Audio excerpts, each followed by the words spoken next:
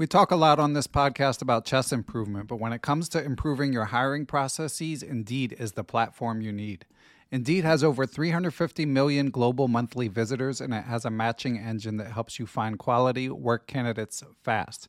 You can use Indeed for scheduling, screening, and messaging so you can connect with your candidates faster. And Indeed doesn't just help you hire faster. 93% of employers agree that Indeed delivers the highest quality matches compared to other job sites, according to a recent Indeed survey. Years ago, when I was running a chess teaching business, I found it hard to find good help, and I had to go through a lot of back and forth to even screen potential candidates. Indeed allows you to do those things efficiently in one place. Indeed's matching engine is constantly learning from your preferences, so the more you use Indeed for hiring, the better it gets. Join more than 3.5 million businesses worldwide that use Indeed to hire great talent fast. And listeners of Perpetual Chess will get a $75 sponsored job credit to get your jobs more visibility if you go to Indeed.com/chess. Just go to Indeed.com/chess right now, and you'll be supporting our show by saying you heard about Indeed on this podcast. Indeed.com/chess. Terms and conditions apply. Need to hire? You need Indeed. Hi, I'm Daniel, founder of Pretty Litter. Did you know cats tend to hide symptoms of sickness and pain? I learned this the hard way after losing my cat, Gingy. So I created Pretty Litter, a health monitoring litter that helps detect early signs of illness by changing colors, saving you money and potentially your cat's life. Pretty Litter is veterinarian developed, and it's the easiest way to keep tabs on your fur baby's health right at home. Go to prettylitter.com and use code SPOTIFY for 20% off your first order and a free cat toy. Terms and conditions apply. See site for details. If you're an athlete, you know the greatest motivator of all is the fear of letting your teammates down. After all, a team is only as good as its weakest link.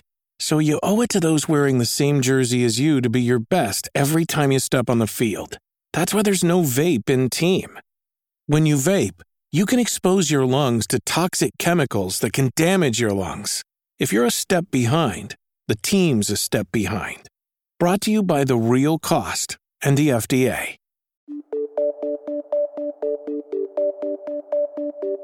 Hello, everyone. I am Ben Johnson, and this is the Perpetual Chess Podcast. Perpetual Chess is a weekly chess interview show with accomplished chess players, authors, personalities, and adult improvers where they discuss their lives, their careers, and share tips about how to improve at chess.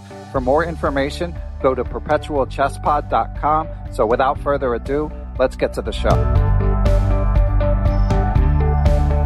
Hi there, everyone. Just a few quick announcements before we get to an awesome adult improver interview with Alex Crompton. Number one, Harvard is doing a study on how chess players learn. If you're over the age of 50, you're eligible. As you guys know, I'm often saying I wish we had more data on this stuff. So this is not a paid advertisement. When someone reaches out and they're trying to advance the field in this area, I'm always happy to help out. So to be eligible for this study, you must be over the age of 50, an active member of the U.S. Chess Federation, and have played in a rated game since 2019. All that you do, if you do participate in the study, is a 30-minute virtual interview with Harvard researchers. So if you're interested in participating, just Google Harvard Chess Study, and you'll be able to register for it from their website. Announcement number two is that next week's interview will be a bit late. We're going to do a world championship recap, of course, and I have a grandmaster guest already lined up that I'm excited for, but we don't know exactly when the World Championship will end. So whereas normally Perpetual Chess comes out like clockwork on Tuesdays at 7 a.m. New York time, this one will be subject to the whims of when Magnus and Nepo finish their match. Whenever it's over, we will record probably the next day, and it'll be out shortly thereafter. And number three, just a reminder, you'll hear Alex and I talk about this, but again, there's not much World Championship talk other than Alex discussing a bit about how he has a bit of trouble relating to these elite players when he tries to follow the broadcast. But obviously, if you want the breaking news, listen to the bonus pods first, and please come back for this one later because it's a fun interview. So without further ado, let's get to it. Hello, everyone, and welcome back to another Adult Improver edition of Perpetual Chess. Sorry, it has been a little bit longer in between Adult Improver interviews than usual. There is more art than science to the spacing of guests, and it was just worked out that way. But I'm excited for this one, and of course, we'll get you more of them soon. And for those who have not heard this format of interview, it's instead of interviewing a grandmaster or a distinguished author or content creator, our guests who are adult improvers may have been some of those things, but the main thing we're looking for is people who've made good strides and shared good learning ideas about chess. And our guest this week is a 30-year-old Queen's Gambit convert to chess. So I think this is going to be a good bit of sort of counter programming to the World Championship, which is ongoing as we record this. There is a dull draw probably in progress and will still be ongoing when this interview comes out a week later. But anyway, our guest was the first employee at a successful startup called Entrepreneurs First. And when he saw Queen's Gambit, got bitten by the chess bug. He wrote a great blog post summarizing sort of his learning experience. But basically, he had a sort of familiar for many people, I believe, baptism by fire, where he initially was planning on challenging in this World Championship match, but then discovered that chess can be quite difficult. So he got very regimented very quickly about learning chess. And he's, I believe, about a year into his journey and rated about 1,500, both if you convert the ECF rating, as well as chess.com rapid. So not as far into his chess journey as a lot of the people that we interview, but I thought that that's why he would make a great guest, because he picked up chess and has been very regimented. And I was really impressed with all of the learning tools that he found along the way. And our guest is also a podcaster and an excellent writer and a language studier. So I'm curious to weave those things in as well. But first, let's welcome Alex Crompton to the show. Alex, how are you? Hey, Ben. I'm really good. I am ticking off a bucket list item by being on this show, having listened to many, many episodes in the course of this year. So, yeah, it's really, really cool to talk to you. Thanks. Well, it's always nice to interview a fellow podcaster because you're like, yeah, I have a whole studio at home. So I'm like, all right, let's do it. And we've got to give a shout out to Geert Vanderveld of Chessable. You and I, he and I both came across your blog post. And Geert, and of course, I made a note. I was like, oh, I should interview Alex at some point. But Geert pinged me right away, and he was like, let's get Alex on How to Chess and Perpetual Chess. And How to Chess will be back. We have a bunch of interviews recorded, but we figured we'd do Perpetual Chess first, since we do not have a bunch of interviews recording in Perpetual Chess. And of course, we will keep the ideas shared separate, but looking forward to hearing what you have to say. And now, Alex, before we dive into the adult improvement aspect, before we started recording, you were talking about how when the World Championship is ongoing, you sometimes find it a bit difficult to follow. And I feel like that may be relatable for a lot of people. So before we dive into that, could you expound on that a little bit?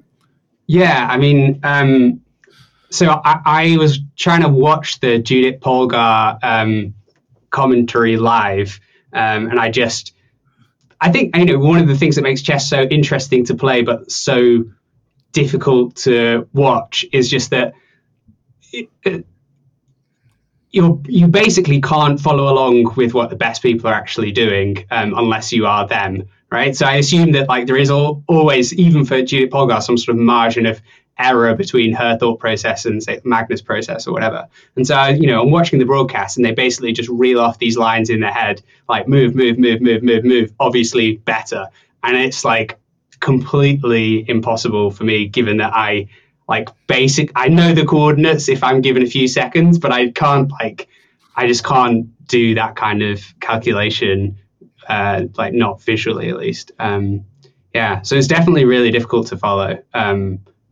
Which I guess is why, we talked about it as well. People like Gotham have such a massive audience because he makes it feel like you can at least participate in some of the thought processes that really good players have.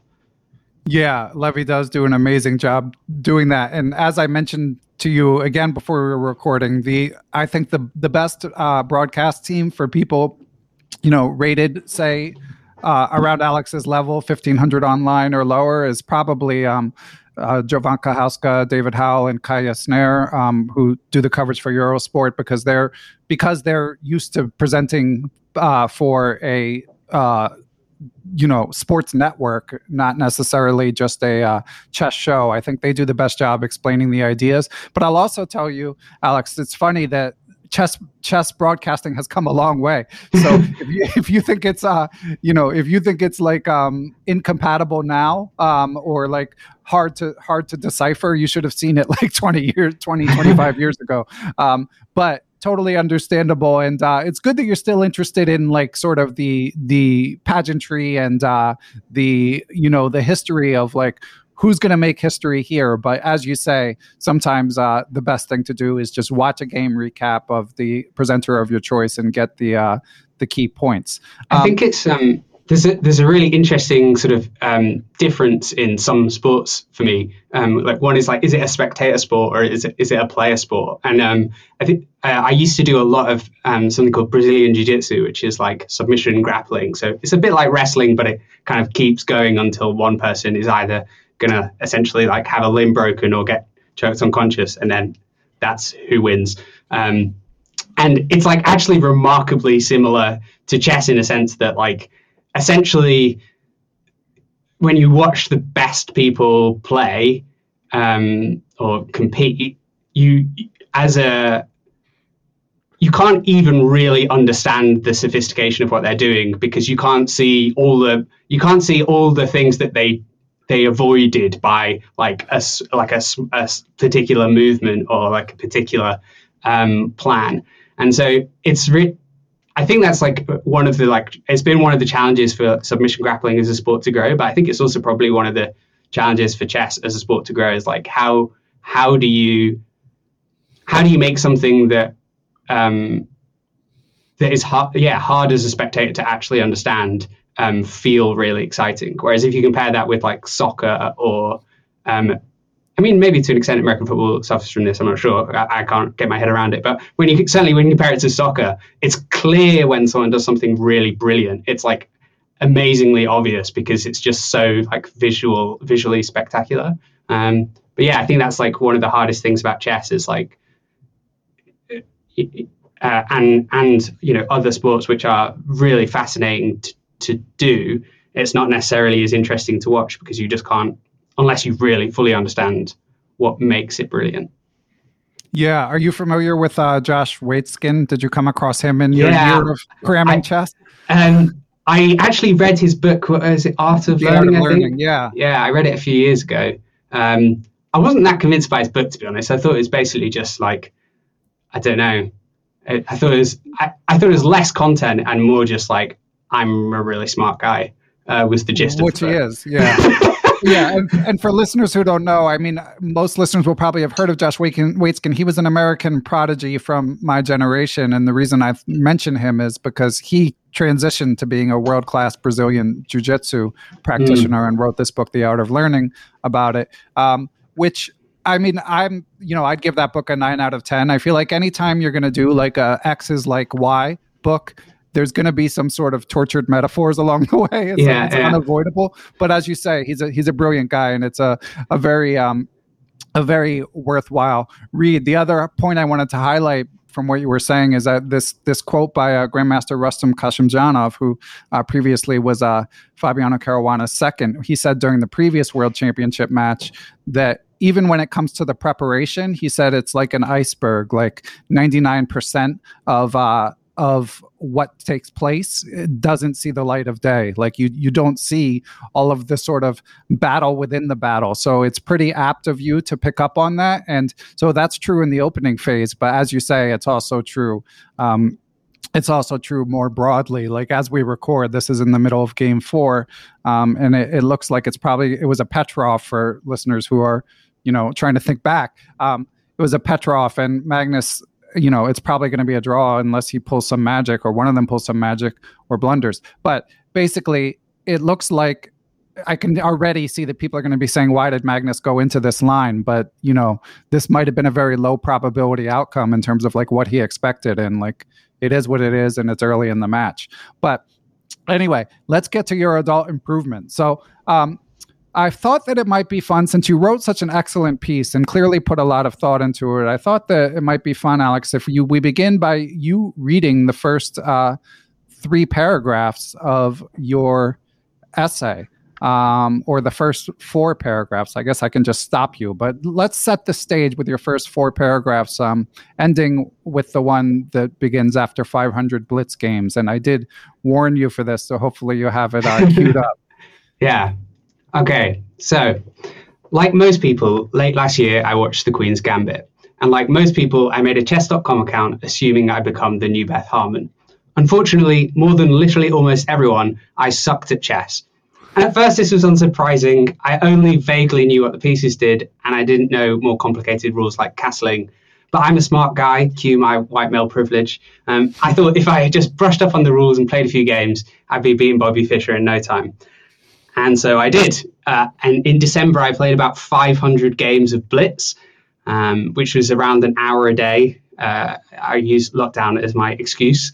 And what did I learn? I learned that I suck at chess, absolutely suck. I wasn't even bad for a beginner. I was one of the worst people in the world.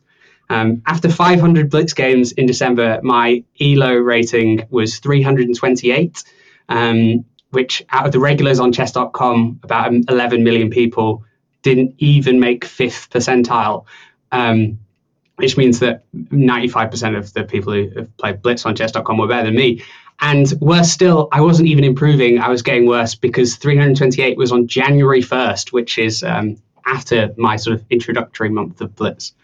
So, yeah, I guess I did actually want to sort of also just massively caveat this whole episode because I am without doubt the worst chess player, maybe not worst person, but certainly the worst chess player to ever be on the podcast. And so, yeah, I mean, I'm also extrapolating from my learnings as a data point of 1, and with some hopefully exciting progress, but also like, yeah, I mean, it's like blind leading the blind, right? I'm genuinely not good at this game. well, the reason, I mean, the reason what piqued my interest most in your blog post is how into the science of it you got, and you linked to a lot of articles. So while it's true that you're newer to chess than most of the adult improvers that I've interviewed, my hope is that even people like much further along in their chess adventure, we'll be able to learn from this because, again, you took such a sort of systemic approach, and that's why I think this could be helpful for people. Most people listening probably will have been playing chess for longer than you have, whether or not they're at a higher competitive level, but I love the sort of scientific approach. So once you did realize, like, let's pick up the story from where that blog post leaves off, Alex. Once you did realize, okay, it turns out that I've got a long way to go. I guess we could put it that way. When did you become regimented? When did you say, okay, I got to stop just like sort of hacking around here and I have to make some sort of plan? Yeah. Good question. I think it was when it was just sort of, it sort of dawned on me that, like, without a shadow of a doubt, I was just like really bad at the game, but also just it wasn't like clicking or something. I think you assume when you do something a lot that there'll be a moment when it just sort of like starts to organically fit together. And if anything, I was just getting worse. And so presumably I was just like developing lots of bad habits, et cetera, et cetera. And I think, really frankly, that just like massively affected my ego because, like, obviously chess is like associated with intellectual capability, and I spent like certainly most of my adult life trying to, like most people, like, be successful in the world or whatever. And so to some degree, it made me just think, wow, if I like can't actually ever get good at this, does that just make me an idiot? And given that just playing loads of games doesn't make me better at all, I just decided that I had to, like, take an active role in trying to get better rather than just hoping that I would through playing loads of games. So yeah, probably sometime in January, I was just like, okay, well, let's figure out what to actually do. And did you consider door number 2 and just saying, screw it, I'm not going to play? Yeah, for sure. And actually, to be honest, I kind of already done that earlier in my life because I remember we had like a chess set in my house when I was a kid. and I'd like played a few games and stuff with my parents, which is kind of like, I remember like roughly how the pieces moved, but I remember it was like one of those things where I pretty quickly realized that I was bad then. And so, you know, I basically just decided I was like never going to play chess from the moment that I was a child. And so I think I just always in my head had this thing of like, I was just bad at that. And so, I kind of didn't want to quit again, really. And I think also I felt more empowered as an adult because I'd learn from other things strategies to get better at stuff. Whereas I think when you're a kid, you're just like, I'm not good at this, or I'm good at this. And you just kind of lean into the things that you're good at and lean out of the things you're bad at. Whereas as an adult, you can say like, hey, no, this is like a decision and I'm going to decide to be good at this thing. Excellent. All right. I mean, I want to follow up on that, but first we're going to take a quick break and hear from our sponsors. Listeners, we've got a new chess improvement focused sponsor. It is a mobile app called ChessViz. It has a unique approach to puzzles that helps you visualize. You solve puzzles in future positions by inputting it on the app. There's also blindfold chess that you can play blindfold against engines of different levels. There's a big opening explorer database, tons of cool features that you can check out. Most of the features are free and advanced features are available for $3 a month, which can be discounted further if you get an annual or perpetual subscription. So if you're interested in checking it out, go to the website chessviz.com, and from there you'll see download links for iPhone or Android. And just give it a try and see if you like it. That's chessviz.com. Perpetual Chess is brought to you in part by Chessmood.com. Chessmood was founded in 2018 by Grandmaster Avchik Grigorian. It's a chess education platform that gives you a structured path to work to improve your chess. For $29 a month, you get instant access to over 200 hours of Grandmaster prepared video content and includes openings, middle games, and end games. They also have an active online community where you can find training partners and fellow chess enthusiasts. Don't forget to check out their free content. They have a great blog where their grandmasters share their own thoughts on chess improvement. I get it delivered to my inbox. So to learn more about Chessmood and what they offer, be sure to check out their website, chessmood.com. Step into the world of power, loyalty, and luck. I'm gonna make him an offer he can't refuse. With family, cannolis, and spins mean everything. Now, you wanna get mixed up in the family business. Introducing The Godfather at ChumbaCasino.com. Test your luck in the shadowy world of The Godfather slot. Someday, I will call upon you to do a service for me. Play The Godfather, now at ChumbaCasino.com. Welcome to the family. No purchase necessary. VGW Group. Void where prohibited by law. 18+. Terms and conditions apply.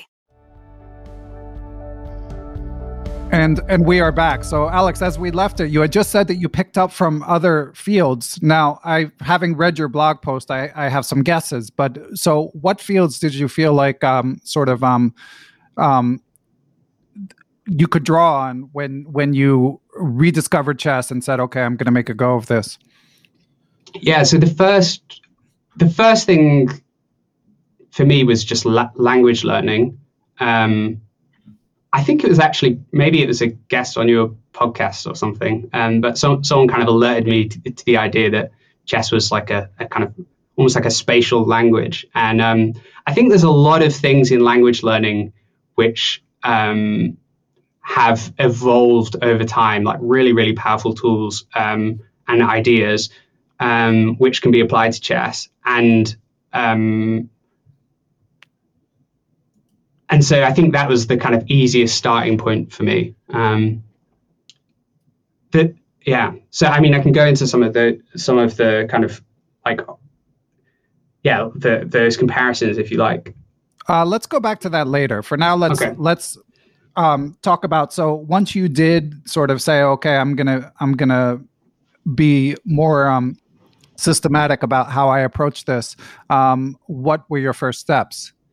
Yeah. Okay. So I think the first thing was to try and understand, like, what is it that it actually means to be good at chess? So I basically probably just did some like if I remember correctly, some sort of like amateur Google scholaring, which, is like, what actually is a good chess player? Like, is that, because we all have these ideas in your head, right?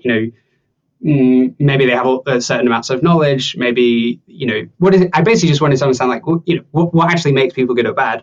And the sort of gist of that turned out to be, I guess, kind of disheartening in a sense, which is that, and I think someone pointed this out on your podcast before, but basically the better a chess player is, the more likely their first candidate move is to be good. And then with calculation, the quality of the move increases proportionally. And so it seems as if basically stronger chess players just intuit better moves to begin with, and then are able to like reason proportionally from there. And this probably also rhymed with some of my experience, because it seems like, and this is still true now, like seems like basically as someone who had basically never played chess before until I was 29, things like bullet and stuff where I'm basically just playing on intuition really quickly, I just terrible at. And so the sort of longer the time control, the more the sort of calculation and reasoning seems to kind of subsidize my like naturally poor intuitions, if you like. So yeah, that was the kind of first thing I did, was just like, okay, what is it that makes people good and makes me bad? And it just turned out that I just have no intuitions about what good moves might be. So, you look at the board and you know that like E4 might be a good move and to start with. And I just obviously didn't know that. And that applies in kind of all different kinds of contexts, whether it's like tactics or openings or whatever, just have to like learn that from scratch, right? Yeah. And I enjoyed reading you mention that in your blog, because it's something that does come up on the podcast a lot. I and the guests are often preaching like kind of below your level blitz, and especially bullet, but even blitz can be counterproductive. And I do always want to caveat that by, I fully endorse the fact that it's fun. And if you just want to have fun, like by all means play blitz. But if you are working hard to improve, then as Alex figured out, you often are just going to build bad habits. So you mentioned that you play mainly rapid. I don't believe you mentioned like how much time are you playing? 10-minute rapid, 15-minute rapid? I did play the 1510 on chess.com for a while. Great. And I recently started to move to I've recently moved to Lichess, so I think there was it 10-5 or something. Okay. And yeah, I mean, maybe that's like another story. But basically, the reason I moved over, actually, funnily enough, was like less about time control and more just that I basically entered a tournament in September. And I found that, I practiced a bunch of different things, but like it's a very different experience using a physical board. And as someone who learned entirely in 2D land, it was just like terrifying how strange it felt. And Lichess has like a really on mobile as well, has like a really nice like 3D-ish chessboard. So yeah, I switched over to there and just go with whatever they call their rapid time controls. Okay. Yeah. I mean, Lichess, and also I love their playing interface. But you mentioned that this 3D thing, because I saw you wrote about it as well, and I haven't seen that feature. So could you explain a bit more like how it works? It's still on a screen, right? It's just so go on. Yeah. So so chess.com has their 3D thing, which isn't on mobile to begin with, but also it's called Real 3D is the theme that they have. And it's really annoying because it actually tries to make it look like a chessboard that's right in front of you, but obviously being on a 2D screen, that just like is really actually just disorientating rather than anything else. Whereas Lichess, you can change, I think it's called board geometry or something. You can change the settings so that it's in 3D, and then once it's in 3D, they actually have like, I think it's the last piece set or whatever is basically the one that they use in all the tournaments here. So it's like the sort of plasticky looking ones. And so you can basically, which I decided to do, you can basically just set it up so that it looks like you're playing on the at least the tournament boards that you get in the UK, which sounds ridiculous, but at least in my head, I think it gives me more of a sensation that like what I'm doing is going to translate better to when I have to play it over the board. Okay. Yeah. Sorry, go on.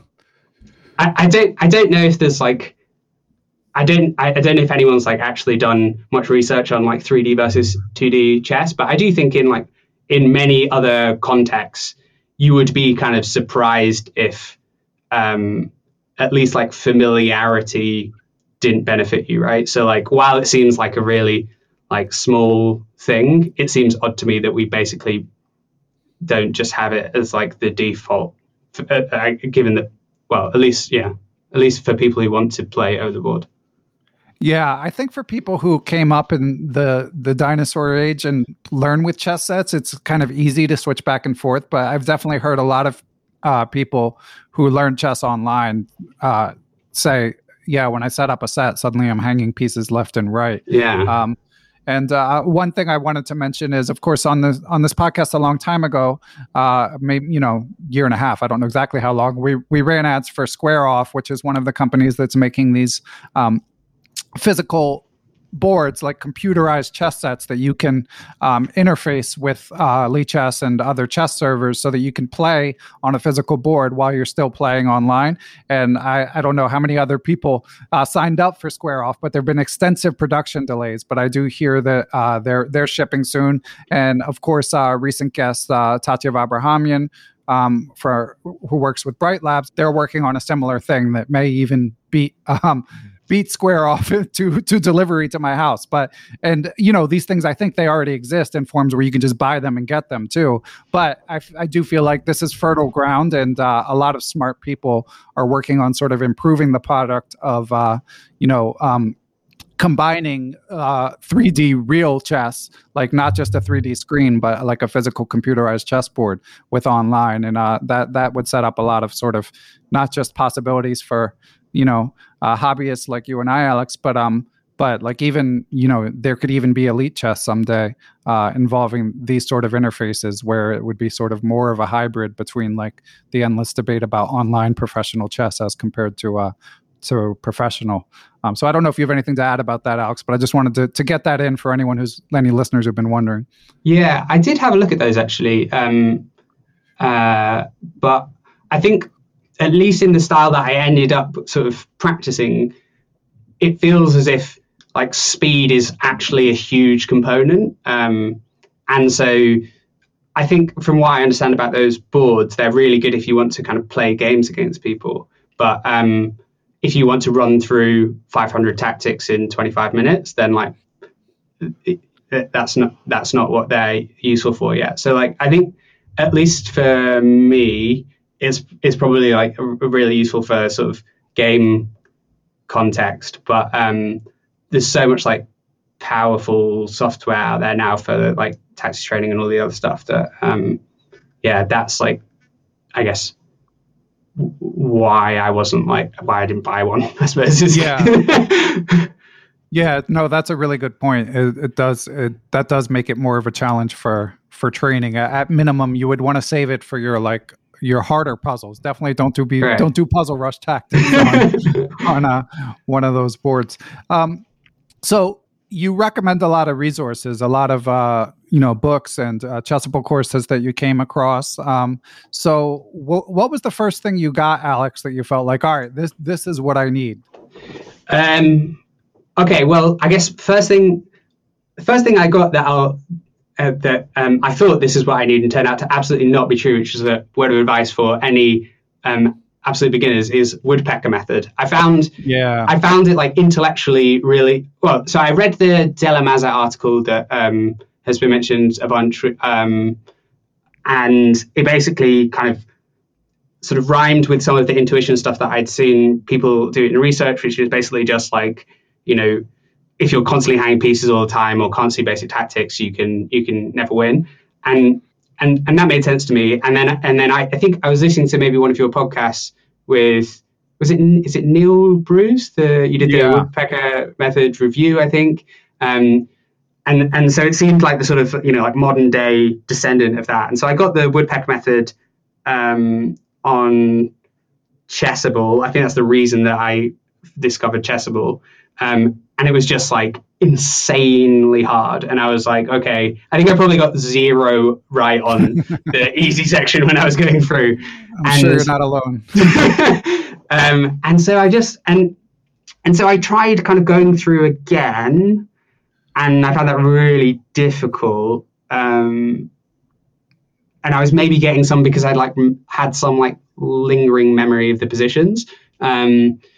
But then after going through it twice, I think probably in January or February, the easy section, I just thought that, it was just crazy hard for me. And I was like measuring whether or like how long it took for me to solve like N puzzles or whatever, because Chessable gives you that information at the end of your session. And it basically just turned out that like it was having no effect for me because it was just far too difficult. So I got tactics time instead, which is like basically super beginner puzzles. It's like mates in 1, mates in 2, win a piece by taking the defender, blah, blah, blah, these kinds of things. And so that I found like, okay, this is like actually tractable now. Like it's possible that I could solve these given infinite time. And so maybe I can just get better at solving these. And so that was the first like set of puzzle books or set of puzzles where I felt like it sort of seemed to be the right level. Yeah. Cool. Yeah. And I know that Tim Brennan saw that you mentioned Tactics Time in your blog and was happy to see that. So shout out to Tim. Yeah, it's a great resource for newer players. And what kind of time were you putting in, Alex? Like how many hours per day do you think? I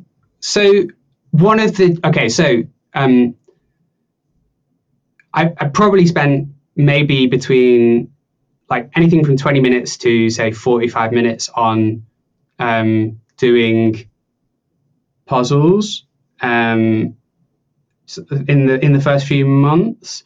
But I think one of the and this is where some of the experience from learning languages came in is basically anyone who hasn't used spaced repetition should just absolutely use spaced repetition for anything that they want to learn. It's like in almost any field, just documented to be the best way to like learn and retain stuff. And this is for tons of reasons. The fact that you're getting tested on things means that it's much better than if you're kind of like just reading something. Basically, testing is like one of the core components of eliciting memory. The like spacing effect is also means that you can just cram loads of stuff in, and so it's just super efficient compared with other methods of learning. But one of the big downsides of spaced repetition is that it can be kind of lumpy. So like anyone who's used Chessable or Anki or any of the other things, I used Anki for many years for languages. Well, you'll notice that basically, let's say you decide today I'm going to do an hour of puzzles. Well, spaced repetition is going to tell you that tomorrow you need to do an hour of puzzles as well, and pretty quickly you're going to have a bunch more stuff than you can do, and it's an absolute pain in the ass because because you can't stay on top of the workload that the spaced repetition system is supposed to be giving you. And so what's the point of the spaced repetition system if you can't stay on top of the workload? Because the whole point is that it's supposed to make life easier by spacing out how frequently you have to see things. And so basically what I found was that it's much better to sort of like orientate yourself on like the lower time bound. So like for me, that would be like 20 minutes a day or something, than on the higher time bound, because some days you'll get, even if you're stopping after 20 minutes every day, some days you'll end up doing 30, 40 minutes because of the way that like the spacing of the spacing algorithm means that stuff will clump up or whatever. And so, so basically I aim for trying to do 20 minutes a day, but sometimes if it turns out that, I did a load of problems one day and therefore, is set it to be a week in the future, it might all kind of come together in a perfect storm and mean that some days I have like significantly more than that to catch up on, kind of thing. So I was probably spending 20 to 45 minutes, but I quickly realized that it's way better to spend 20 minutes and then just let the algorithm fill the gap. Nice. If that makes sense. Yeah, and I think when we do a how to chess, we'll go into more detail about exactly which settings you prefer and stuff for using Chessable spaced repetition, because I know you did a lot of work on that. So was that the total amount of time you were spending per day? Like, what would you say is the average amount you spent per day on all things chess since you got into it, Alex? Yeah, good question. I definitely was spending some more time. I was spending more useless time than that, it turned out. So given that I wasn't really... so basically I was spending some more time like learning some openings and also playing some games. Games, I sort of know from my own experience and from the data. There was a really interesting blog post a few weeks ago, which linked to in my blog, which basically just shows that like playing games doesn't make you better. So I knew that was useless, but it's just the fun bit, right? So why would you not do it? So I was probably playing a couple of games a game against that. But anyway, go on. I mean, at least for me, it didn't seem to be helping that much. And then I was also learning openings, but probably about the same amount that I was doing taxes. So in total, I was probably spending somewhere between like an hour to an hour and a half a day for the first few months at least. But I actually really, really regret learning openings. I know everyone tells you that you shouldn't in the beginning, but it's just basically I found like the course that I was doing was kind of interesting, but it was like more intellectually seductive than productive. And when I just played random things instead of the openings that I've learned, I spent a lot of time learning. I basically had exactly the same win rate percentages. And so at least for me, it just turned out that like openings were this way of trying to reduce the complexity of the game. And it turns out that you can't reduce the complexity of the game, right. At least at my level. So in total, I was probably spending like an hour to an hour and a half a day. But I would say like the only time that I could point to having been actually useful was probably like the 20 to 40 minutes on tactics. Gotcha. Well, the wasted time still counts, but but I want to, and we'll get to what you said about openings because we have a Patreon listener question about that. But about the playing thing, a couple things. I mean, one thing is like clearly there's tons of anecdotes, which obviously anecdotes are only anecdotes, but there's tons of players who have learned by playing, Hikaru Nakamura, of course, being the most famous example. But the other thing is getting back to what you said about sort of the science of learning. Dr. Christopher Chabris, who's a cognitive scientist who's been on the podcast a couple of times, one of the times he recommended this book, Make It Stick, which is sort of like an overview of all the science behind learning that I recently read. And what they wrote echoes what you said about the importance of testing. And of course, that's sort of the model of Chessable with spaced repetition.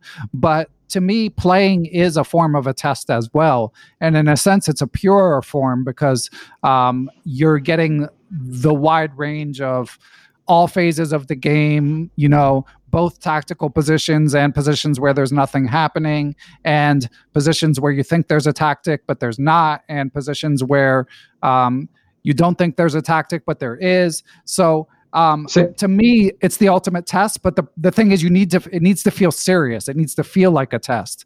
Right. So I think if you're just playing mindlessly and often, that's where it might not help your game. But that's why tournament chess, like Andrew Tang said when I interviewed him, tournament chess often can be like the biggest turbo booster, because once you jump through all these hoops to get to the place, and you're staring in the face of this like 6-year-old or whatever you don't want to lose to, like the stakes feel very high. So it, the chances of you assimilating whatever lessons are to be learned from that game are much greater than in an online game.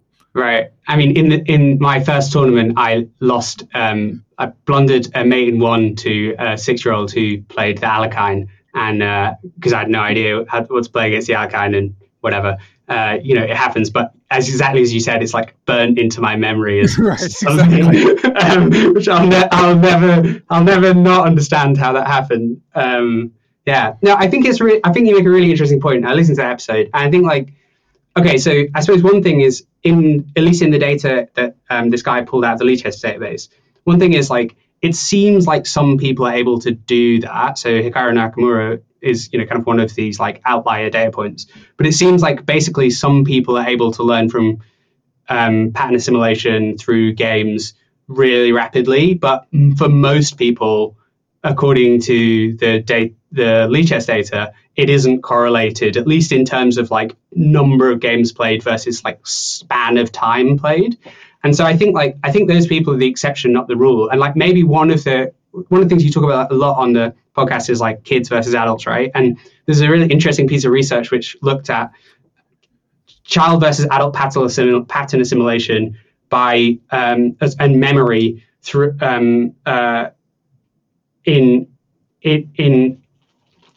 in different situations. And so what happens in this study was basically they showed the kids a bunch of things, they showed adults a bunch of things, and then they asked them questions about those things afterwards. And it turned out that basically because adults use what in the chess world I think people call chunking, where they basically apply conceptual knowledge to the experience that they're having, it means that their memory of details which are like deemed to be irrelevant outside the concept is lower. So if you see a load of faces and then I ask you afterwards like something about the background in the room, you're not likely to have picked up on, you're much less likely to have picked up on that than say a child, because essentially as an adult, you're just like constantly projecting all the concepts that you've learned onto the experience that you're having. Whereas as a child, you might have noticed that, actually that, the picture in the room is changing backwards and forwards every time between red and blue and red and blue and red and blue. And so essentially what's happening there is like kids are learning through like similarity and dissimilarity in like series of objects or experiences, whereas adults tend to be applying the concepts to that experience. And so the fascinating thing is that if you then teach the kid the concept and say, look at these objects again, they then perform exactly as well as the adults do in the memory test. And so like there is actually this basically like interference of knowledge with adult learning because basically as you get older, you have more like conceptual understanding and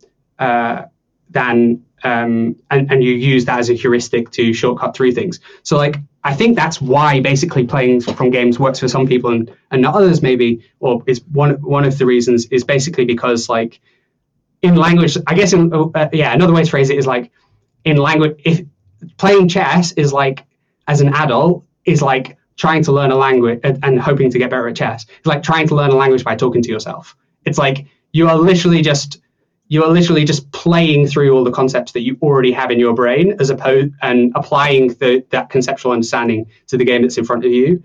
Whereas as a child, like you're much more able, maybe because you don't have some of the conceptual knowledge to like appropriate the right distinctions between the feedback that you're getting. So it's like, I mean, I think you're right that there's some circumstances and some people where playing can be really beneficial. But I think for most adults, it's like learning a language by talking to yourself.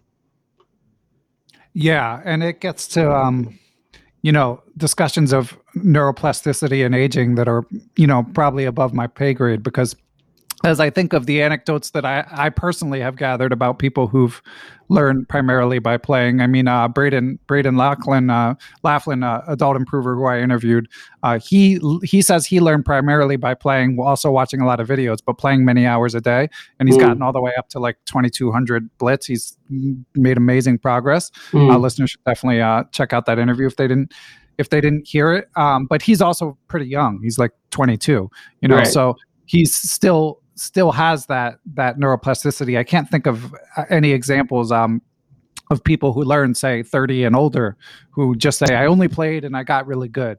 Right. So there may be something to that. But again, and even something like the Lichess study, I mean, obviously we're going to be constrained because they can measure what people are doing on Lichess, but they can't measure what they're doing away from Lichess. Right. Are they playing tournaments? Are they reading books? Are they drinking? Are they, smoking weed, whatever it might be? Like how are they spending those other hours, and how is that interfacing with their chess progress? Go ahead. Sorry, I'm just riffing, but I think there's a bunch of interesting stuff here around So my interpretation of the adult-child neuroplasticity thing is maybe different to some of the things that I've heard on your podcast before, which is it's clearly true that there are differences in adult brains and child brains, but I think it's also, we basically know in most fields that fluid intelligence continues to peak beyond childhood, and fluid intelligence basically means the combination of your raw processing speed of your brain and the sort of conceptual understanding of your brain that can kind of make shortcuts for processing speed. And so I think it's interesting because I think it's far too easy to say it's easier to learn stuff as a kid because you have, you're peak neuroplasticity or maybe even peak processing speed or whatever it is, is when you're a kid. I actually think that's only true if you learn in a way that is basically dependent on those attributes rather than the attributes that you have as an adult. And I'll give you an example of where this really comes in language learning. So basically, if you learn Chinese or Japanese characters as a child, the way that you learn them is through their a combination of, it's basically rote memorization. So if you're in school in Japan or China, more or less you learn through just here's the character for this, you write it out. And so it takes, and you learn more or less also from conceptual simplicity to conceptual complexity, because if you're a child and you're 5, you are not going to learn the word for dilemma before you learn the word for shoe or whatever, right? And so what that means is that it takes kids roughly until they're an adult before they can actually kind of write out most of the characters that they're going to need as an adult to be able to read and write. Putting aside to the fact that there's a massive literacy issue caused by mobile phones in Asia right now. What's interesting about that is, 15 years of rote memorization to learn in Japan, to learn roughly 2,000 Chinese characters, which they use in their writing system. Now, there's a guy called Heisig, I think James Heisig, who wrote this book called Remembering the Kanji, which is the kind of Japanese word for the Chinese characters. Basically, what he says is hey, if you just use memory palaces, which is this thing where you basically attribute a sort of a part of a story to each subsection of the character, you can just piece together all these stories in your brain, and over time the stories will fade and the meaning of the characters will remain. And in this way, you can basically learn certainly the 2,000 Japanese characters that you need to know from a meaning perspective in the space of 3 months. So, and I did this when I was at university, kind of out of curiosity. And so why is that relevant? Well, it basically says, or the point of that story is that as an adult, the massive advantage that you have is that you don't need to go from conceptual simplicity to conceptual complexity. You can just start with what is the most logical, or what is the best way, fastest way that I can learn this information, given that I already understand lots of things about the world. So for example, to make this really concrete, the character for dilemma in Japanese is a combination of the character for tree and the combination and the character for mouth. Now, it's a really simple character, and so as long as you know the character for tree, which is really simple, the character for mouth, which is really simple, you now also know the character for or the word for dilemma in Japanese. And so, as an adult, your ability to to learn that information in a different way than you would as a child, which suits your brain, i.e., through memory palacing, spaced repetition, whatever, is it's just there. And so for me, at least, the whole child adult thing is kind of only relevant if you're trying to learn things like you would have learned them as a child. And And if you just think about like, okay, like what's the most systematic way that I can learn this thing as an adult? Like, of course you're going to be better at children than learning. Like, it seems crazy to me, the idea that like my 10-year-old self would have been better than me at learning anything. My 10-year-old self had like zero attention span, had like didn't know what most words meant, like had no sort of ability to like reason about complicated topics. And so the idea that the 10-year-old version of me, assuming given everything, could be better than me at learning something now, I just think is crazy. Like, yes, if we're performing some very specific tasks in some very specific way, but we just don't have to do that, right? We can learn in different ways.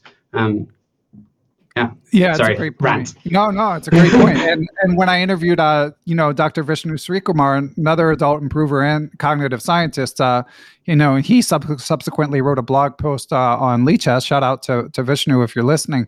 And he argued a lot of the same things, that the time component often gets overlooked. Like these kids are basically doing like total immersion in chess quite often. Right. So yes, they have more neuroplasticity, but if we were doing total immersion, especially again, maybe showing my biases, but especially when it comes to the competing in tournaments angle, I mean, they're playing at least often twice a month, like, and just like totally, totally enveloped by the experience. It's something that adults rarely can do. Right. So yeah, I mean, we're not going to settle these questions right here, right now. But I mean, I love hearing all of the research that you did about it. So Alex, I have a bunch of Patreon questions for you that we should dig into that I think will elicit a lot more sort of about concretely what you've done. But first, we're going to take one more break to hear from our sponsors. Perpetual Chess is brought to you in part by our old friends at Chessable.com. Hopefully you know by now about their proprietary move trainer technology that helps you remember tactical patterns as well as opening sequences. Whatever aspect of your game you're looking to work on, there is an excellent chance that Chessable has something for you to help. They're also constantly releasing new courses. In the pipeline currently, they've got a lifetime repertoire 1E4 from none other than Anish Giri. And they've got the Ginger GM, Simon Williams, soon to release a treatment of legendary Grandmaster Alexei Shirov's Fire on Board, plus so much more. So just be sure to always go to Chessable.com and take a look at what's new.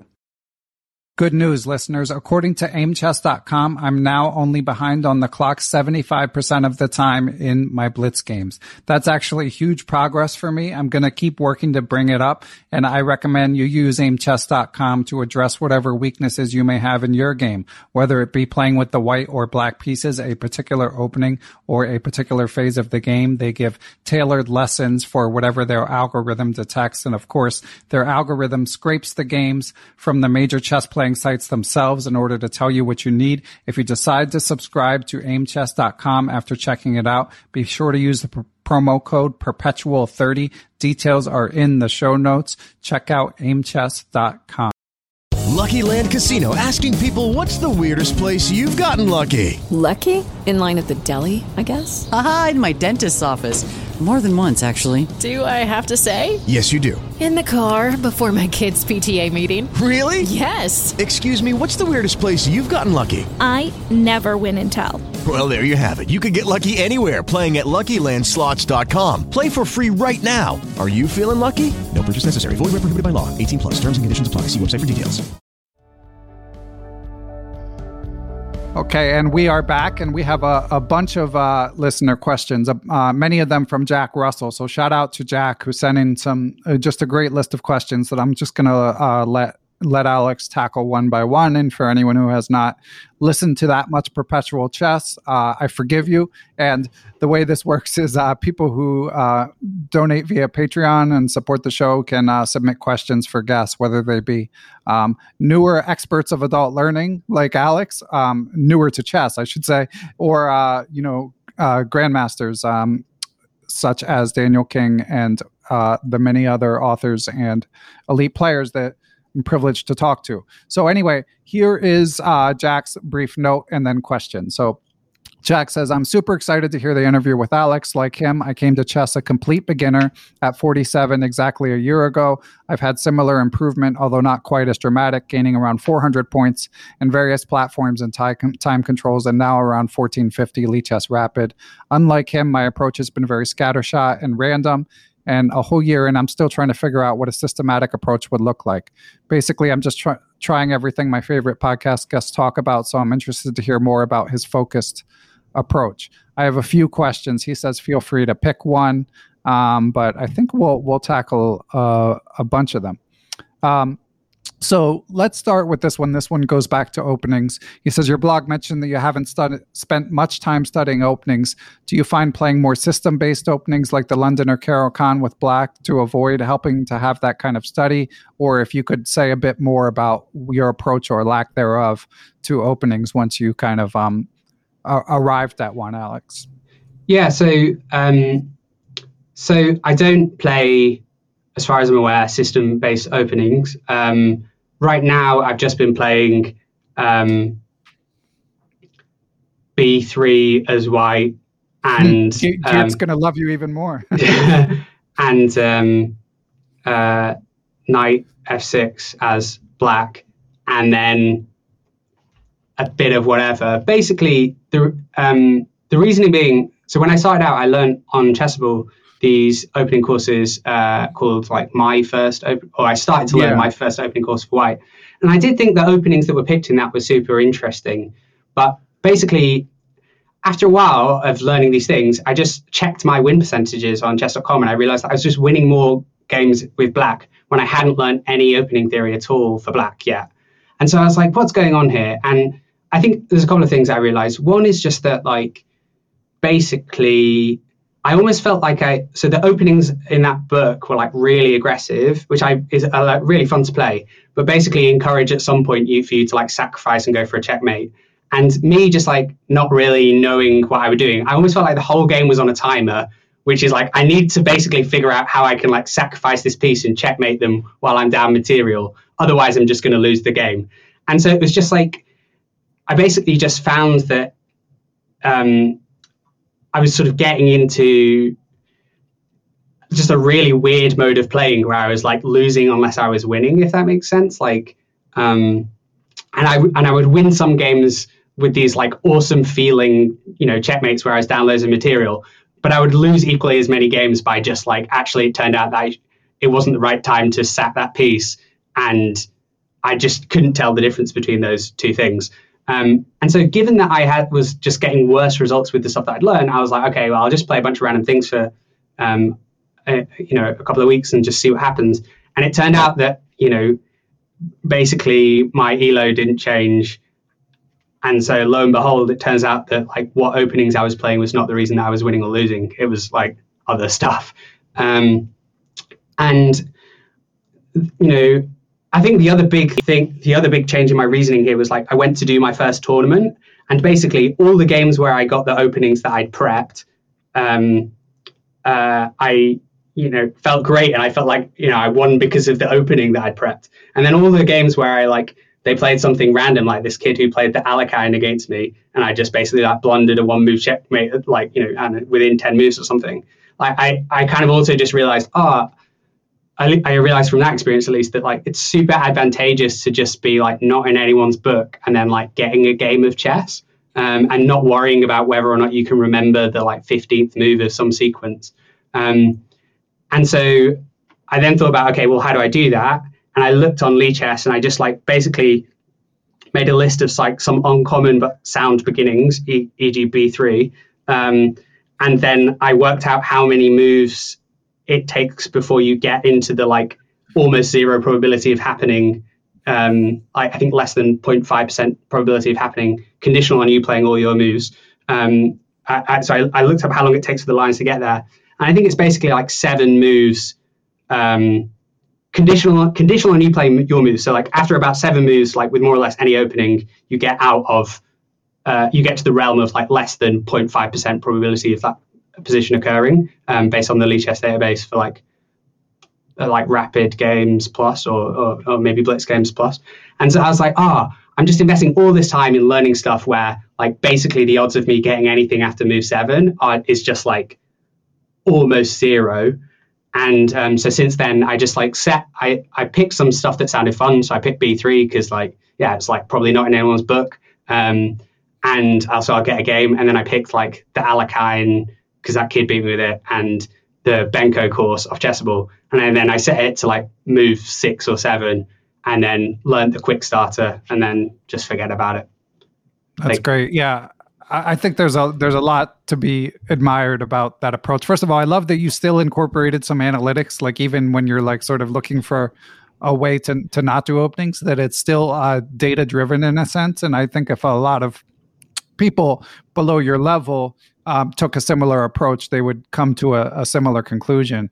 And I do think B3 is like a fantastic choice. I have to admit, I haven't studied Grandmaster Audubon's course, but my guess is that there's almost no traps Black can play. Like if you go B3, like whether or not it's a known position. And by the way, what Alex was referring to with looking at the data for anyone who doesn't know how to do that, if you go to, like, for example, on Lichess, if you go to analyze your game, you look at the opening tree at the bottom, or you could also go to learn and then study and then input a game. And then you can filter for different ratings. So you can look for your rating level. So what Alex is describing is a way of seeing like what moves are faced in practice.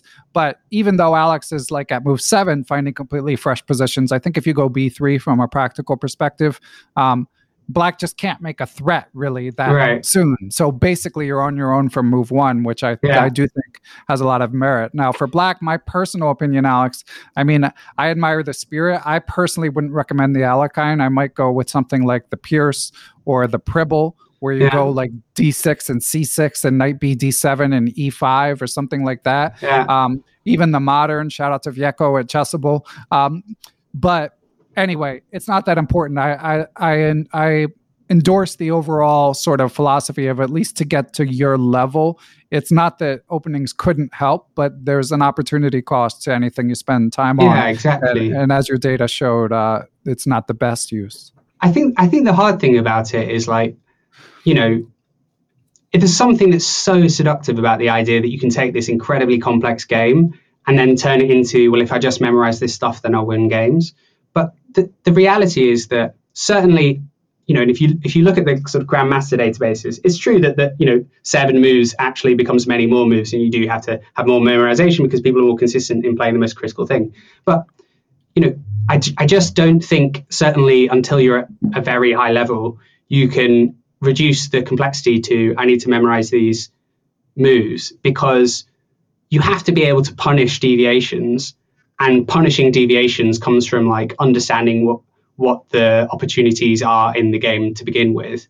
And so like, at least for me, it was like, I really, really wanted to be able to just like, you know, go and beat all my friends by having learned the like special magic opening. But then when they do something that I, you know, wasn't in the course that I did, and it's not in the course that I did because it's a stupid move, but it's not a stupid move for a reason that I can punish, then it doesn't matter that I learned all of this stuff, right? It's just like, and so, yeah, I think like trying to escape the fact that you're actually basically, unless you're at a very, very high level, you're just going to have to be able to play chess well. Like, obviously you have to do that at a high level, but like, it's just like, you're going to win games because you can play chess well, not because you've memorized like 14 moves deep on the most critical line. Like, you're never going to get it. You're just never going to get it, like statistically. So yeah, just like worry about playing chess well. And it took me like until my first tournament to realize that that's what I needed to do, to be honest. Yeah.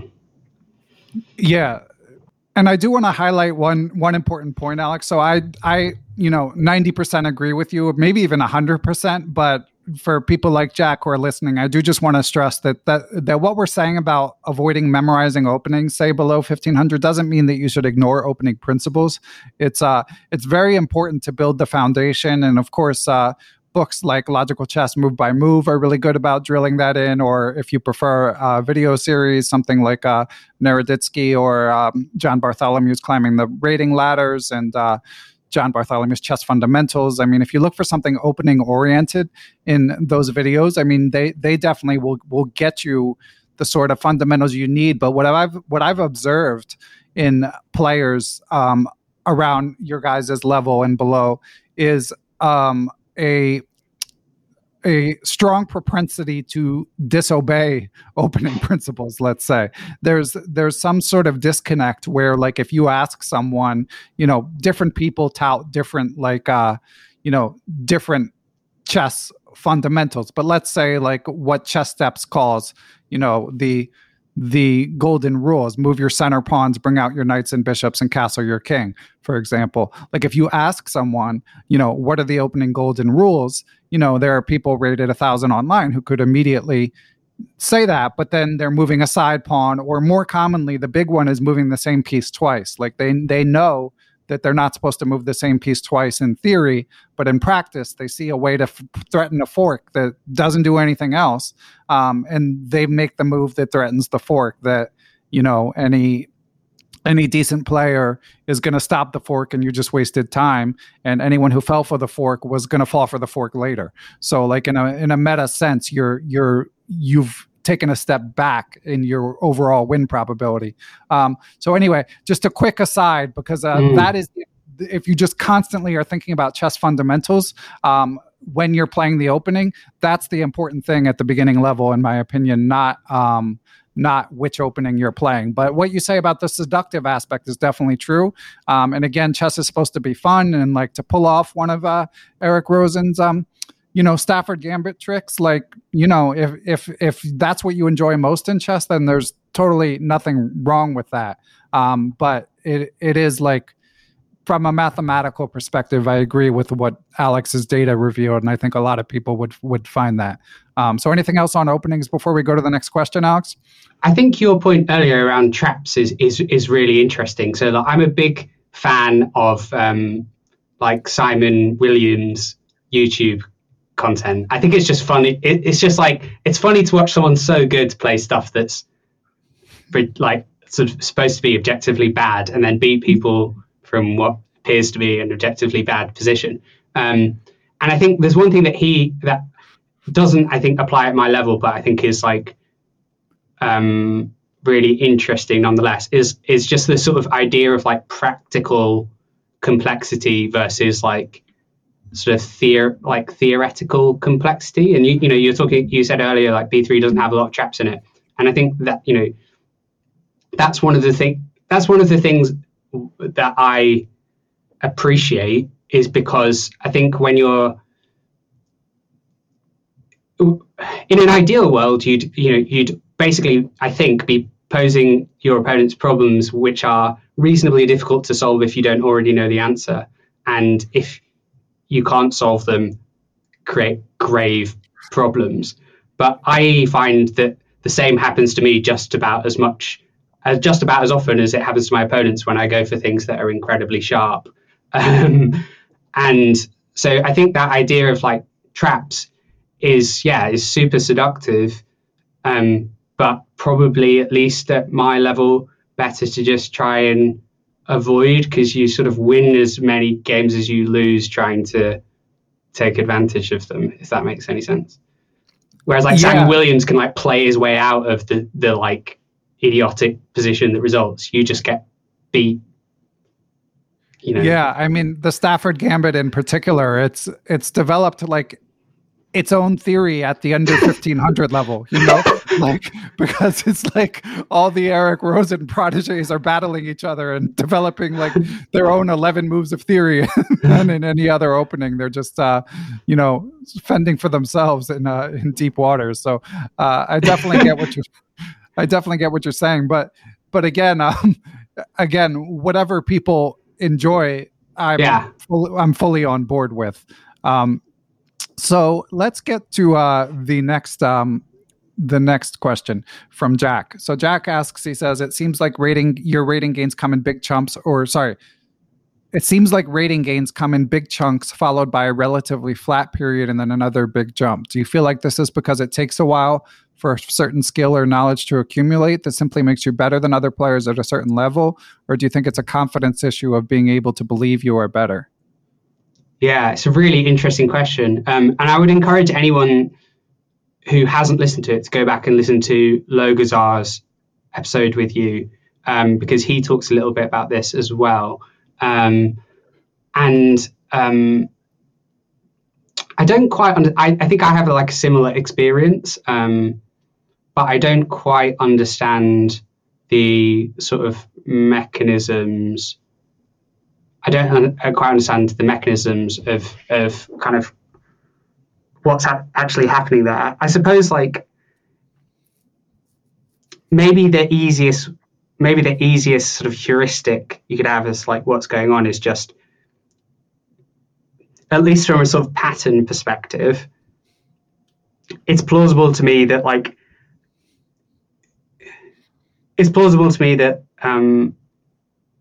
it takes time for your brain to develop like proper fluency in a pattern, but once it has developed that proper fluency in the pattern, you sort of immediately get the benefits of it, as it were. So like, you know, in a language context, it would be like, take some time before you can immediately summon the word in the right context whenever you need to summon the word in the right context. But then once you have, it's kind of there, right? And so, but it has almost like an absolute utility. It's like before you can summon the word in any context, you obviously can't use it in any context, and then once you can, you can. So it's like, yeah, I definitely experienced a similar thing, and I don't really understand exactly why, but I think it's probably something to do with like just like how well the information has been like assimilated into like the subconscious or something like that.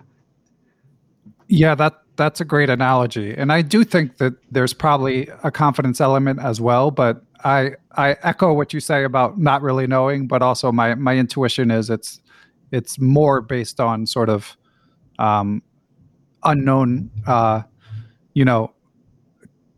neuroscience reasons rather than confidence, but there's probably some interplay between the two. I think maybe this touches on a point that people bring up a lot on your podcast, which is this sort of like memorization versus understanding. And I think in some sense it's like, you know, especially if you're doing lots of tactics puzzles on Chessable or other places, I guess particularly on Chessable, it's like, oh, well, you're just memorizing things. Does that mean you actually understand them or not? And I think there's like an element to that, which is like kind of a moot point, which is like, there's probably a period where if you memorize 1,000 like with a queen mate in ones or whatever, there's probably a point where it's easier for your brain to memorize each individual puzzle than it is for it to understand the heuristic. But certainly once you get to 1,000, your brain's just going to understand how queen mate in ones work, right? Like it's easier for your brain to just be like, screw it, I'm going to learn the actual thing that I need to learn in order to be able to apply this across context. And so I think that like maybe this speaks to this memorization understanding point, which is like in the beginning, you're sort of like probably doing the action of, ideally through understanding, but you're probably like doing the action of memorization, but then like quickly you end up doing the action of understanding, which is probably the more likely to transfer to like rating gains or whatever you want to call it. Fake it till you make it, basically. Okay, we've got one more Patreon question, Alex, and this one is from Alex Friedman. And I'm based on your blog post, I think you'll have some good insights here. He says, "Hi, Alex. I'm much better at solving tactics than at not blundering during an actual game. What helped you improve in that? Was it just more tactics, or was it a different kind of work on your thought processes? Thanks." Yeah, I mean, I guess this like comes back to the very beginning of the conversation, which is just like I'm sort of objectively still a pretty bad player. So I still blunder regularly in really like heinous, simple ways. So I don't necessarily think that I've solved this problem. But I would say that actually one thing that's really underrepresented, and I do think has helped me at least understand how not to blunder, is just like defensive puzzles. There's in the Susan Polgar series, the How to Learn Chess the Right Way, the third book is basically just defensive puzzles. And in the same way as like, you know, you have to understand what a pin is, or like helps to understand what a pin is to be able to do pins. There's loads of defensive concepts that I just like didn't understand until someone explained them to me, right? So I think I would really wholeheartedly recommend like actively trying to just work on like defensive orientated puzzles. It's much less fun, but they're also like much more difficult. And so I think there's something that's kind of like fascinating about, there's some, again, it's like something really seductive about the idea of like, getting really good at checkmating people, but it's much more difficult and in a way much more interesting to be able to understand, like, or to be able to put into words how not to get checkmated. I'm not necessarily very good at it, but I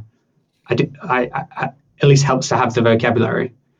Yeah, and I was really glad to see you highlight that in your blog post, because I'm a big advocate of that, the third volume in Susan Polgar's series in particular. And of course, as I mentioned when I interviewed FM Peter Giannatos in his new book in Chess Book Course, Everyone's First Chess Workbook, he also has some defensive puzzles that are helpful. And the third resource, of course, as always, is the Chess Step workbooks. They have a blend of tactics and defensive puzzles, especially as you move up from step 2 to step 3, and so it goes. But I definitely agree that those are good resources, and you could try Alex F, who sent the email, incorporating some sort of checklist to try to sort of build a good thought pattern in terms of making sure that you spot your opponent's tactics as well as your own. But right. But it's a constant, it's just naturally more challenging for some reason. I think one thing that I found really interesting in that book, which is also maybe like slight relief from the problem of like what happens when you blunder a piece, is that it spends some time on things like Levy calls like danger levels, or other sort of variations of these things, which like kind of get you out of the position from which you've blundered. And so I think like certainly when I started at chess, I was just like, oh god, I blundered a piece. Whereas like it's a really complicated game, and so often you can create enough complexity that the blunder goes away. Like not all the time, but at least some of the time. And so I feel like that was a major change in like how I thought about how I thought about what moves I could and couldn't play, I suppose, or once I blundered, whether I thought that the game was over, because it just teaches you how to create additional complexity such that maybe the game isn't completely over. Yeah. All right. Well, Alex, this has been amazing. So many great insights. I think people will greatly enjoy this. I do have one more sort of broad question, as we start to wrap up, which is like, what's next? I mean, are you still full throttle, full steam ahead studying chess? And if so, like what's your plan in terms of maybe competing, and what resources you'll be using? Yeah, so I am planning to, and I have done so far, I'm planning to do like a tournament every month. And then at the moment, I'm just, doing like 20, 30 minutes a day of tactics. And then I'm kind of just hoping that it will continue to work. I presume that it will like taper off at some point, but it doesn't feel like it's quite tapering off yet. So yeah, that's the plan. It would be really cool to be like objectively like good at chess. I would be really excited about that, but I'm also aware that like it seems quite unlikely from what from the outside view of like whether it's possible to do that when you're older. So we'll see. I mean, I think it's doable. It's just you've got to invest in the process, and like it could be 10 years. Right. It's such a long road that it's better not to think about it too much, which it seems like is kind of the approach you're taking. But hearing you mention like 30 minutes a day, I feel like a lot of people who get bitten by the chess bug, like they just kind of plunge in and they're spending like 3-4 hours a day. So I'm just curious, is there like a life constraint or other interests, or like why not more? Not that I'm advocating. I'm more curious. Yeah, I mean, I think it's like, don't get me wrong, sometimes when I have more time, I do spend more time, usually just on games or something. But I think basically because the method that I use is really heavily focused around spaced repetition, you just get punished for spending more time like doing the thing that's actually useful. Like if I do an hour today, I just have to spend more time tomorrow, and I might not have time tomorrow. And so, there are like some ways around this to an extent, but like, I guess like one of the disadvantages of Chessable is that they don't like allow you to put holiday days in and stuff like that. And so I don't want to be spending 3 hours a day on Christmas like doing chess, right? So and I do have like other ways to spend more time in it. So I guess like if I have more time, like maybe it counts as, maybe I was playing some games or something, but I guess I just don't see that as like very useful or like, at least it doesn't factor into like how I think about like practice, shall we say. Okay. And have you done any offline learning? Have you read any paper books? I mean, obviously you're an avid reader, but chess wise. No, I haven't, is the short answer. What's the main reason? I think like, I think I have like, I have very good evidence from chess and other things that I've learned through like similar methods for what works for me and what is sustainable. And I could kid myself that like reading would be one of those things, but I've just never really been one for reading books. And so it's just like, I guess I just know myself, right? Like I just know that I'm much more, although it's for many people very boring, like I'm just much more enamored with the like processes of like efficiency and like feeling like I'm able to do in 20 minutes what takes other people 2 hours. And unfortunately, like I know that it will take me 2 hours to read a book, like it will take other people 2 hours to read a book. And so it just doesn't feel quite as glamorous as the idea of, taking a shortcut. Gotcha. Yeah, that makes sense. Yeah, it's good to know one's proclivities and sort of design a plan around it. I think like it's funny because like there's a really interesting podcast. Let me find the name of it. It's which was about games and the reasons that people play games, and essentially made the distinction in this podcast between like achievement orientated games and struggle orientated games. And I think so it's Sean Carroll's Mindscape: Science, Society, Philosophy, Culture, and Arts.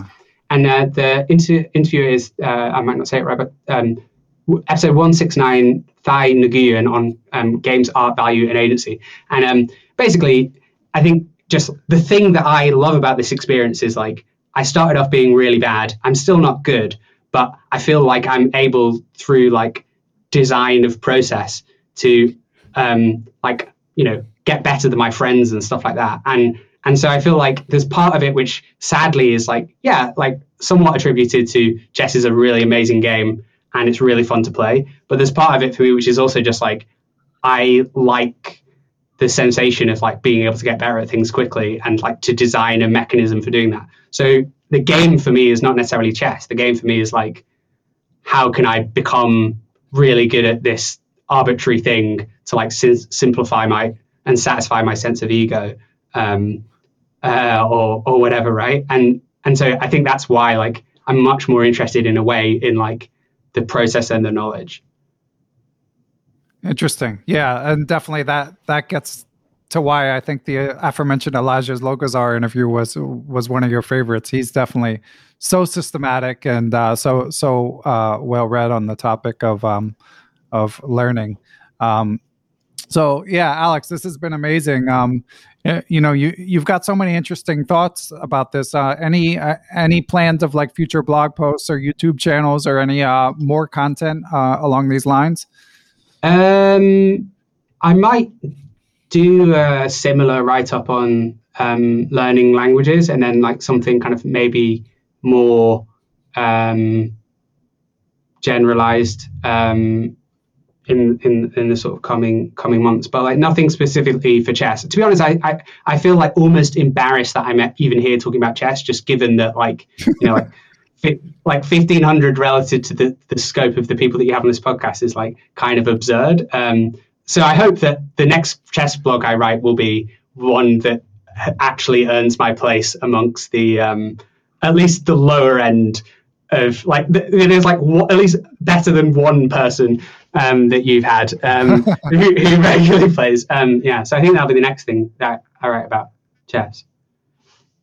Well, from a chess strength point of view, you may be right, but I think that from anyone who's heard the interview, everyone will understand why we were privileged to have you on the podcast, because you've pulled together a lot of great observations about how to get better at this silly, beautiful game. So for the aforementioned future blog post, like Alex, is there a way to just subscribe to it? I know you have a Twitter account. What's the best way for people to keep up with anything else you may share? I think my website has, if you go on alexcrompton.com, you can see random blogs that I do, or subscribe on your RSS reader. There's maybe like a form on there for subscribing to that, but otherwise, yeah, maybe just, unfortunately, I'm not very active on social media and stuff, so maybe just like check the website if you want. Okay. Or you can email me, which is alex@alexcrompton.com, and I'll give you the latest. Great. I'm sure you'll get a few emails. And what do you have going on professionally right now, Alex? So you doing the digital nomad thing? Not quite digital nomad. COVID definitely put a stop on that. So in 2019, I left Entrepreneur First, which was really good for a while. Did some traveling, and then COVID happened, and settled in Amsterdam. But I think my COVID experience probably mirrored lots of other experiences where it just ruins the relationship with the place that you are in, because you spend all of your time in a cubicle in it. And so, yeah, I'm sort of like in between places at the moment. And professionally, so after EF, I did a startup, which sadly didn't work out. And I spend kind of now over the last few months have spent my time kind of, I guess, like doing music, seeing friends. I'm back in London at the moment, where most of my friends are. So yeah, I guess I do a bit of consulting here and there, but I'm not like working full time or anything yet. Ideally, I'd like become a musician, but I'm sort of almost like reluctant to even say that out loud, because it's just it's like saying I'd like to be the Tooth Fairy, but we'll see. Yeah. Cool. What instruments do you play? Well, I'm kind of mainly interested in writing songs, but yeah, I can play, I suppose, like the usual gamut of like guitar, piano, and like making things on computers. Cool. Awesome. Well, good luck in everything, Alex. Music, chess, and everything else, languages, and the list goes on. This has been amazing. Look forward to see what you share next. Oh, thanks for having me. It's genuinely, yeah, as I said, like both equal parts embarrassing and also just like I felt like it's something that I can. I mean, like, I wish chess was more popular, but at least amongst like one friend that I have, or maybe two friends that I have who also play, they'll think it's maybe the coolest thing that's ever happened in my life. So I'm very excited to be here. Awesome. All right. Well, that's a good note to end on. Thanks, Alex. And we hope to catch up in the future. Thanks very much. Perpetual Chess is proud to be a member of the Blue Wire Podcast Network. Be sure to check out their sports and pop culture related podcasts as well. I also, as always, would like to thank Matthew Passy for producing the show. Without Matthew, Perpetual Chess would not exist. And I want to thank everyone who listens to the show, whether it be on your own without telling anyone about it, keeping it secret, or if you're helping to spread the word, all the better, whether it be telling a friend about a particularly impactful interview, or whether it be me writing a positive review online. All of that stuff helps get the word out and helps Perpetual Chess continue to grow. But most of all, of course, I want to thank those that provide financial support to Perpetual Chess. Without you all, Perpetual Chess would not be possible in its current form. And I would like to give special thanks to the following people and entities. Here comes the list. Chessable.com, David Lazarus of Lasman Chess, coach of Dave's Young Tigers on Lichess, Quality Chess Books, the Capital City Chess Club, the Abysmal Depths of Chess blog, Adaptive Interactive Web Designs and Services, the Apprentice Twitch channel, A Needy Deer, Austin Clough, Benjamin Porteau, Bill Sigler, Kathy Carr, Chad Oliver, the Charlotte Chess Center, the Chess Central's Chess blog, Chessmood.com, Chris Flanagan, Chris Lott, Dan O'Hanlon, Daniel He, Danny Davidson, David Mitchell. I am Dimitri Schneider, Douglas Wilson. I am Eric Rosen, Farhan Tharwar, Faraz Sawaf, Gary Foreman, Glenn Downing, Greg Harfst, Greg Shahadi, Gregory Golick, Hampus Axelson, James Kennedy, Jay Garrison, Jeff Martinson, Jeff Schaefer, Jeremy Nielsen, John Jernigan, John MacArthur, Kevin Forsyth, Kevin Gilmore, Kevin O'Callahan, Kevin Pryor, King Cell, the King's Crusher YouTube channel, the law offices of Stuart Katz, Matthew Feeney, Michael Can, FM Michael Oplin, Mr. Mike Shahadi, Michael Sullivan, the famous Mr. Dodgy, the Nerdnace Twitch channel, Perry McManus, GM Peter Prohaska, Peter Sodi, Philip Flemons, the Playmore Chess Academy of the Hamden Chess Club, Ray Lillywhite, Reuven Fisher, Rick Rivas, Robert Hansen, Ross Crossland, the Seattle Chess Club, Shane Unger, Stefan Kelty, Stephen Martinez, Sven Gierson, Thomas Tachenko, Todd Bryant of StrongChess.com, Todd Kennedy,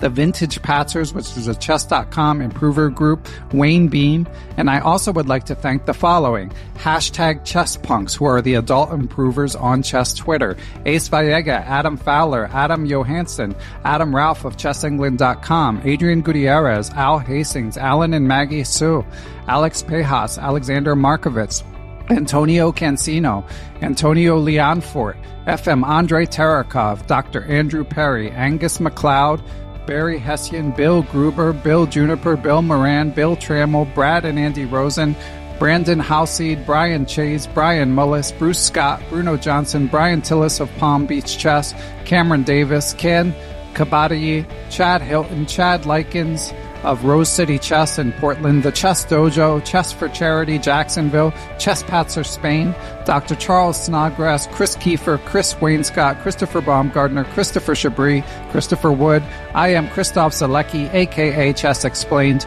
Coach J's Chess Academy, Costa Carras, Courtney Fry, Craig Mallon, Daniel Ginsberg, Daniel Naylor, Dave Best, Dave Saylor, David Blaskacek, David Brown, David Goris, David Hamblin, David Cramley, David Peterson, Dennis Parrish, FM Donnie Ariel, Dwayne Edmonds, Ed Daly, Ed Mead, Edwin Rodriguez, Eric Baldwin, Ethan Smith, Evan Rosenberg, Ewan Richardson, Ian Mason, Felipe Mayo Pereira, Fox Valley Chess Club, Francis Letard Lavoie, Frank Tortoris, MD, Frank Zananes, Gary Andrews, Gary Lewis, Gautam Narula, Gene Stewart, George Foote, George Harris, Giovanni Russo, Gregory Higgins, Han Shute, Harish Srinivasan, Howard Vihan, Jacob Kovac, Jason Apollo, Jason Murray, Jacques Pari, James Aspinwall, James Bonastia, James Muir, Jason Woolham, Jay Tuttle, Jaydeep Chakrabarty, Jeff Anderson, Jeff Davis, Jeffrey Martello, Yep Hoyland, Jerry Wells, Jesse DeCumos, Jesse McNulty, Jim Jones, Jim Ratliff, Jim Sadler, Joe DeSano, Joe Valdez, Joel Thomas Ramos, John McAdams, John Tolley, Juan Almaguer, Dr. John Fallon, John Fernandez, John Fontaine, John Hartman, John Jeffrey, John McMurtry, Jonathan Bannister, Jonathan Slater, John Quist, John Tully, Jose Rodriguez, Justin Gardner, Justin Goodfellow, Jen Shahadi, Joel Rocky, John Thompson, Grandmaster Josh Friedel, I am Kari Christensen, WGM Katerina Nemtsova, Kelly Palmer, Krishna Gopala Krishnan, Kyle McAvoy, Larry Cook, Larry Reiferth, Lars Wiesen, Macaulay Peterson, Maria Emilyanova, a.k.a. Photo Chess, Mark Chaves, Mark Fitzpatrick, Mark Miller, Mark Wilkins, Marko Butolovich, Martin Knudsen, Martin Krug, Matt Ferrari, Matthew Coughlin, Matthew Tedesco of SeattleChessMeetup.org, Matthias Plock, Mechanics Institute Chess Club of San Francisco, Michael Allard, Michael Hudson, Mike Clem, Mitchell Fabian, Nate Goebel, Nate Solon, Neil Bruce, Nigma Malajanov, Nicholas Isabel, Olaf Mueller-Michaels, Pablo Davila, GM Pascal Charbonneau, Passy Passanen, Paul Bain,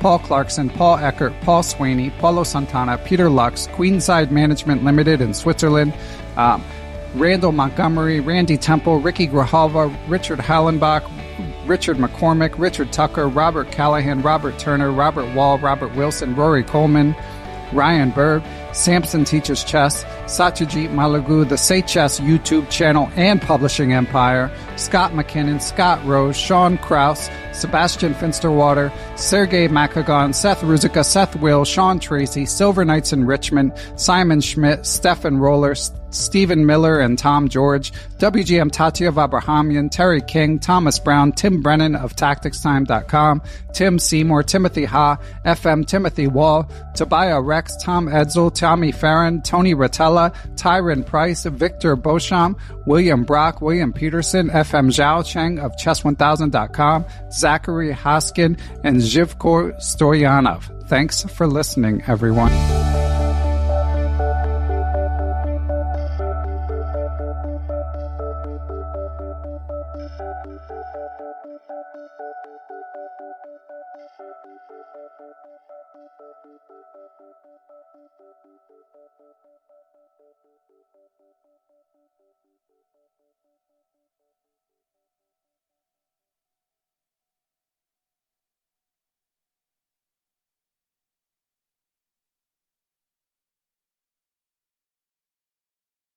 Sports Social Podcast Network. Hey guys, it is Ryan. I'm not sure if you know this about me, but I'm a bit of a fun fanatic when I can. I like to work, but I like fun too. It's a thing. And now the truth is out there. I can tell you about my favorite place to have fun. Chumba Casino. They have hundreds of social casino style games to choose from with new games released each week. You can play for free anytime, anywhere. And each day brings a new chance to collect daily bonuses. So join me in the fun. Sign up now at ChumbaCasino.com. No purchase necessary. VGW Group. Void where prohibited by law. See terms and conditions. 18+.